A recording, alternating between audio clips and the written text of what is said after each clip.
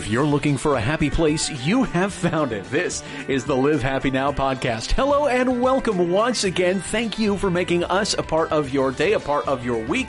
Wherever you're listening in from, we appreciate having you here. I'm your host, J.R. Houston. Also very appreciative of Live Happy Magazine, our parent company here. They have their latest issue out on newsstands now, wherever fine magazines are sold. And also very happy to have Life Reimagined with us again. Their website, lifereimagined.org/happy. And they've got all kinds of things there for you that are going to help you reach your peak happiness. You know, as you awaken to the power of happiness, so do your dreams. So what's next? Find out more at lifereimagined.org. Now, this is one of those podcasts where we are going to be listening in on another conversation that one of our editors had earlier. This time it is editor-at-large Stacy Kaiser. You know, in our stressful day-to-day lives, it's often hard to find the time to stop and take a breath and just gotta let things go. Well, Darlene Manini is joining Live Happy editor-at-large Stacy Kaiser to tackle the problem of stress and anxiety. Now, Darlene is the author of the Emotional Toolkit and creator of the UCLA undergraduate well-being course, Life Skills. You find out how you can start using mindfulness and meditation to reduce stress and how to fit it into your busy schedule wherever you may be. I was hoping that first you could sort of explain what mindfulness is and describe it. Sure. Well, I think it's important to define it because you hear so much about mindfulness that these days it seems like it's everywhere. And the definition that I really like to use, it comes from Jon Kabat-Zinn, and he's the founder of the mindfulness-based stress reduction program at the University of Massachusetts. It's kind of the godfather of mindfulness. And he defines it as paying attention to the present moment without judgment. And so the question is, what exactly does that mean? And what we're doing right now is not something that really comes naturally to us. And it's no fault of our own. It's the way our brain is designed. Our brain is designed to keep us focused on the future and all the things that might go wrong and how we can protect ourselves from, you know, that kind of what if this happens? You know, what if I lose my job, or what if I hit traffic? And then sometimes we focus on the past and things that maybe we wish we would have done differently, or why did he say that to me? And we're rarely focused just on this moment, where we are and what's happening. So in order to do that, actually train ourselves to do that. Mindfulness or mindfulness meditation is really a brain training program in a sense that will literally rewire the functioning of your brain so that you begin to be more focused on your present moment and exactly what's happening. It doesn't mean that you're never going to plan for the future or, you know, think about should you put money in your 401k or anything like that. You're still going to do all those things, but you're going to just kind of take things as they come in the moment. And so the question might be then, well, what difference if, you know, does doing things in the moment make? And this is where the research comes in. And this is why I think mindfulness has really kind of caught on like wildfire. It's because science has gotten into the act and is starting to really look at what it can do for us. And there's quite a litany of benefits. The obvious one is reducing stress, but it can boost our creativity, enhance our productivity, improve our immune functioning so you're healthier. It decreases your anxiety, your depression. You can sleep better. Students do better on exams. So there's so many benefits to learning this simple skill of learning, as Jon Kabat-Zinn says, to just pay attention to what is happening in the present moment, and basically with an attitude of acceptance that whatever is happening in this moment, you accept it as it is. So that's the brief overview of basically what mindfulness is. No, that's a great explanation.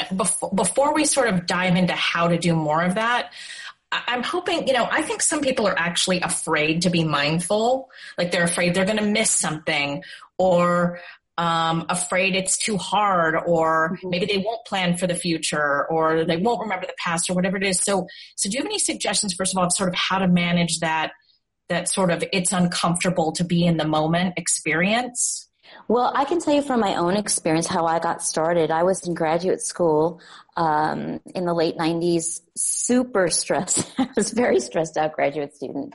And, the workload was just relentless, and it was just really difficult. And I knew I needed to figure out a way to manage my stress. And, here I was a psych major, I had all these tools, but I really didn't learn how to deal with the stress that we all face in our lives. And so I started to look into meditation, and particularly fell in love with mindfulness because it really spoke to me, and started learning how to do it. Took a class in Los Angeles, and this was before there was as much research as there is now. Basically, I needed to go home, practice just focusing on my breathing. And of course, I'm like, well, that's going to be easy. How hard can that be, right? And then I sat down and I tried to actually do it.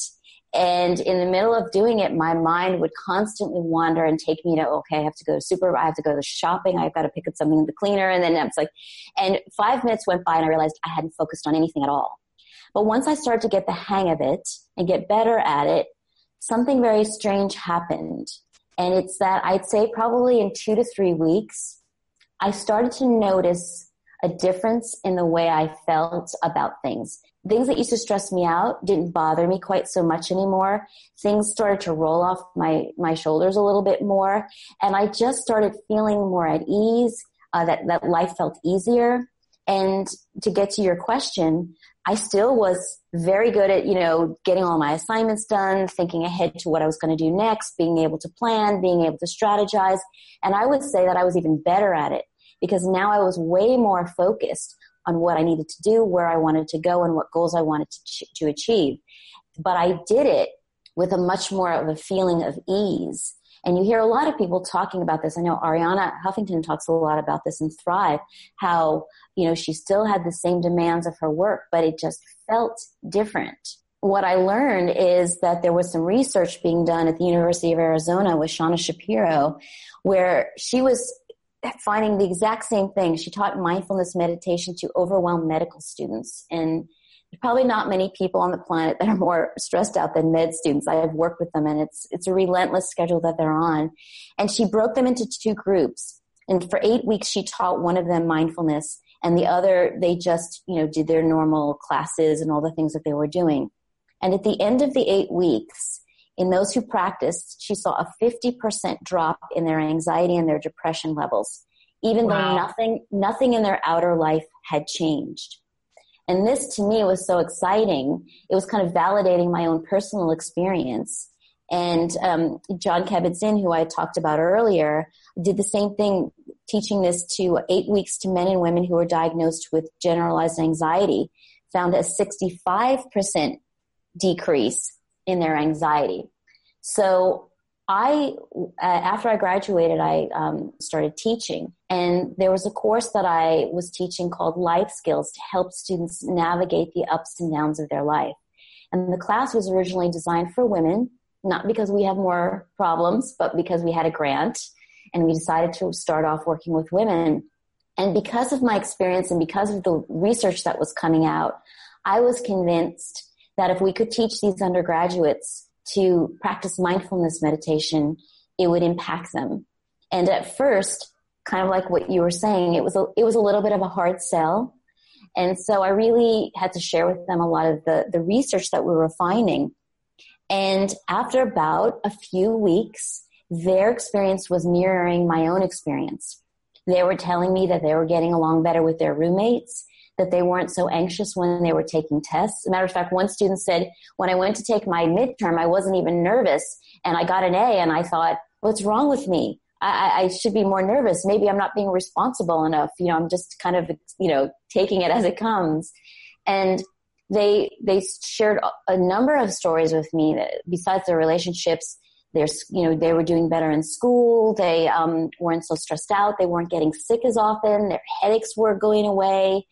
And so I was just really convinced that this was a really significant way to help people, not just undergrads, but people to manage, not just manage their life, because we don't want to just manage our life. We want to thrive in our life. We don't want to just not be unhappy.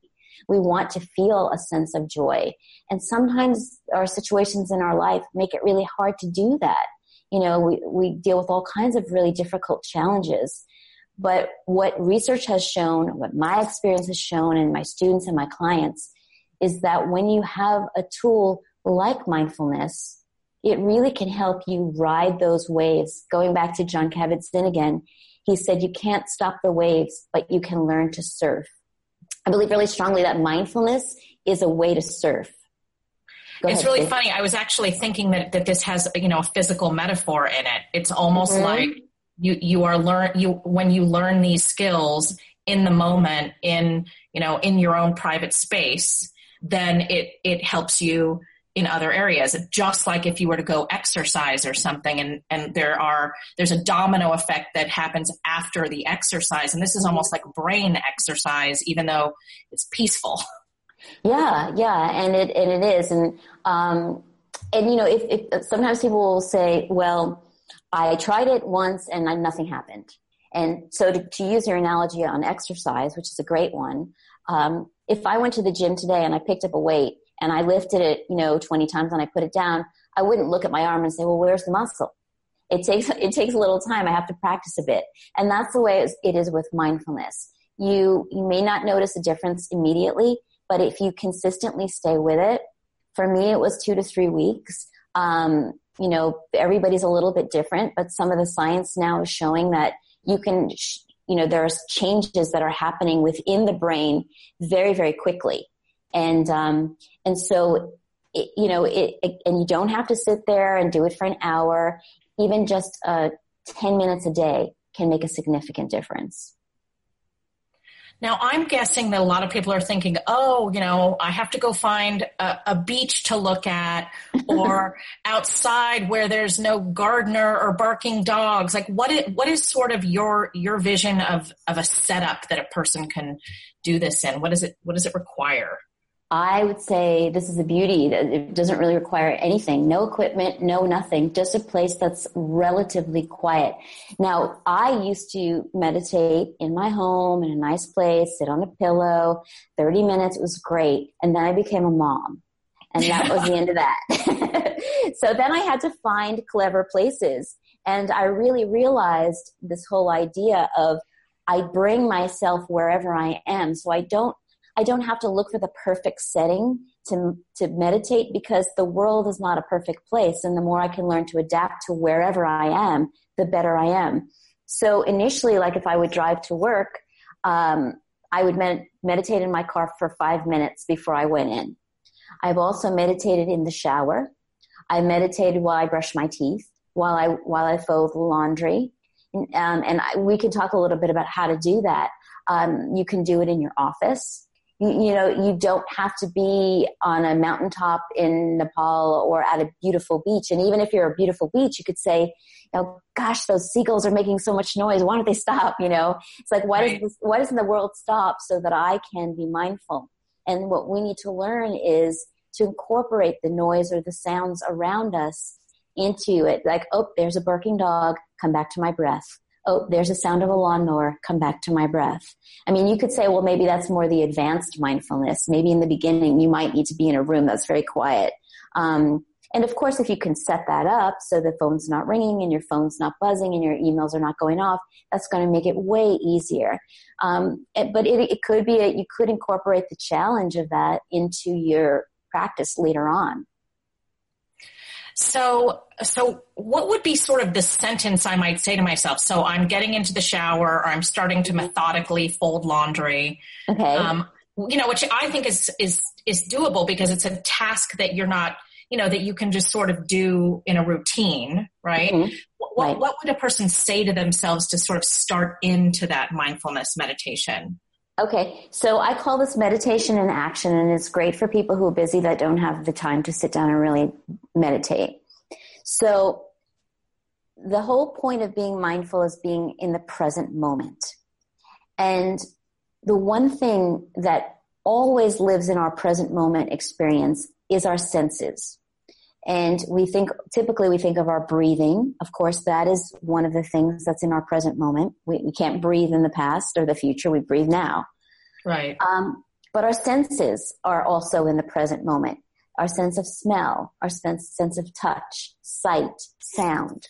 So, for example, this is a real world example. I was at the sink cleaning the dishes, thinking about everything I needed to do and how I don't want to be doing this. And, and I realized, okay, I just need to be mindful right now.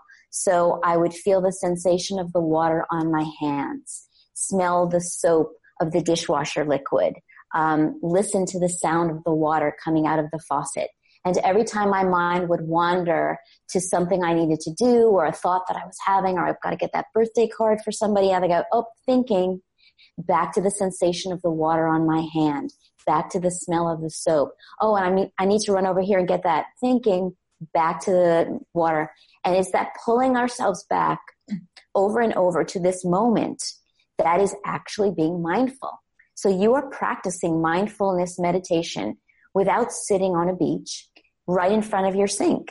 So when you're brushing your teeth, and what are the senses that you're using? There's the smell of the toothpaste, the feeling of the brush, in your mouth, the sound of the brushing. And then when your mind goes, should I wear my blue pants or my red pants? So thinking, back to the brush. So, and this is a great thing to do. I do this a lot when you have trouble sleeping at night and you're laying in bed.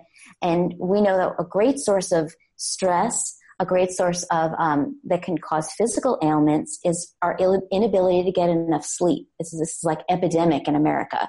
Yeah. And we lay in bed, and a lot of times we're thinking about things. We just toss and turn. And then, of course, we're thinking, and now I have even less hours of sleep. So now we're getting even more stress. And if you can bring your focus to your senses again. So the feeling of the pillow against your skin, the feeling of your blanket on your skin, maybe any sounds that you might feel in the room, hear in the room, anything that's going to bring you into this moment. How does your body feel against the mattress?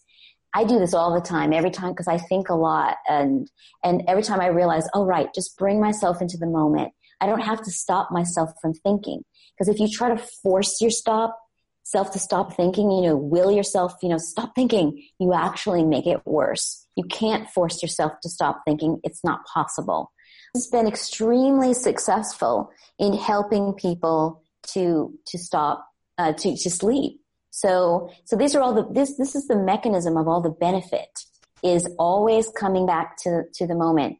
And like I said, people's immune systems function better, they sleep better, all of these benefits. It's for a relatively small amount of investment, you can get a lot from it. Sometimes when I'm doing mindfulness meditation, I find that feelings come up.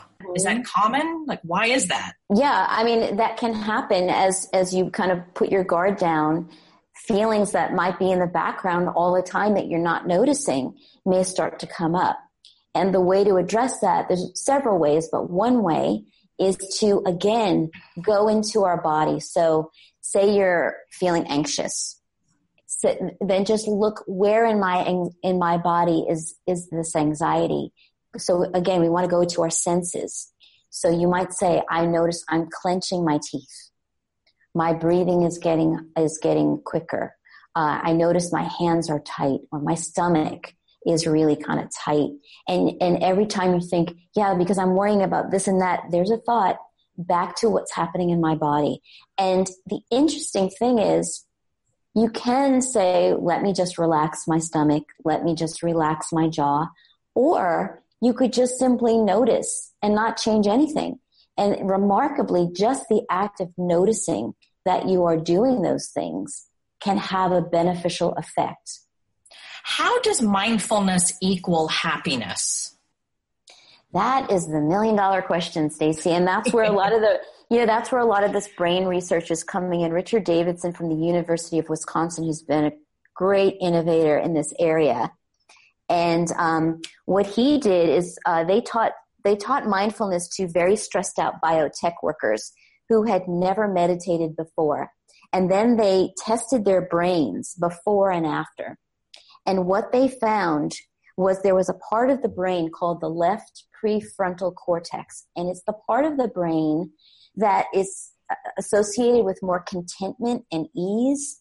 And they found that after just 8 weeks of mindfulness training, that area kind of got stimulated more, and it continued to be stimulated and more richly wired even when people were no longer practicing mindfulness.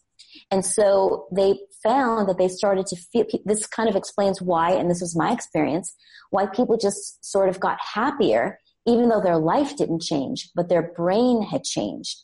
Dr. Davidson also worked with the Dalai Lama, looking at the brains of monks who had been meditating a long time, and their brains were kind of off the charts. But what was so exciting was that these stressed out biotech workers who had never been a monk and meditating hours and hours a day, but just practiced for a mere 2 months, were able to show some similar changes in their brains like the monks did.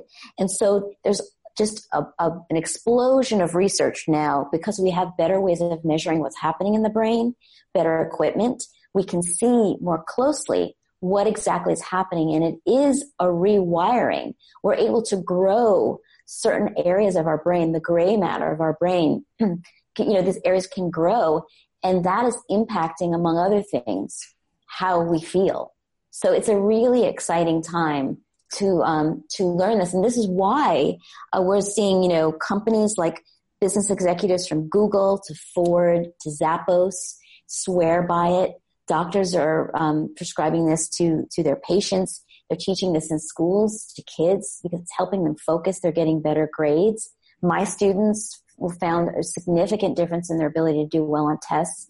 So it's partially focus training. It's partially what's happening to your brain, to your immune system. It's really quite a remarkable thing. I so appreciate you taking the time to explain all this. And I love how you broke it down and made it really simple. Just sort of in closing, is there one thing that you would suggest that people could just do right now?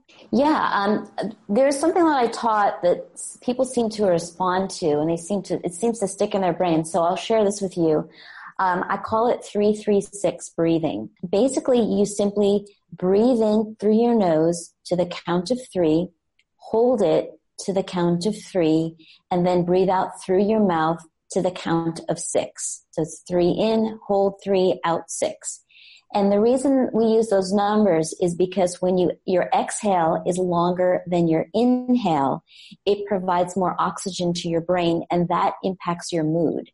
Now, if those numbers are too much for you and you feel dizzy, it doesn't have to be those numbers. It could be 2-2-4 or even 1-1-2, whatever's comfortable for you. Don't get stuck up in the numbers, but the point is that your exhale is longer than your inhale.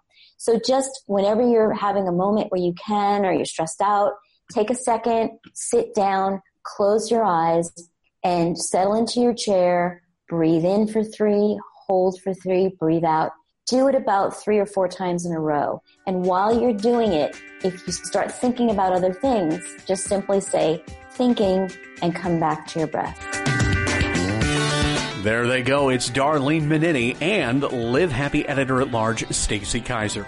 If you'd like more information on Darlene and all the things she is working on, you can also find a free sketch note of this episode on this website. Go to livehappy.com/Darlene. And while you're online, take a minute to let us know what you took away from this conversation, or to share it with friends, or both. Either way, you can find us all kinds of different places. On Twitter @LiveHappy, on Facebook at facebook.com/LiveHappy. You can even find us on Instagram by searching My Live Happy, or shoot us an email, podcast@livehappy.com. We want to hear from you.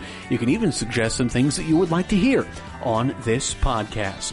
That is going to wrap up this edition of the program. We are so grateful that you have joined us. For Darlene Minniti and Stacy Kaiser, I'm J.R. Houston saying so long, and remember to always live happy.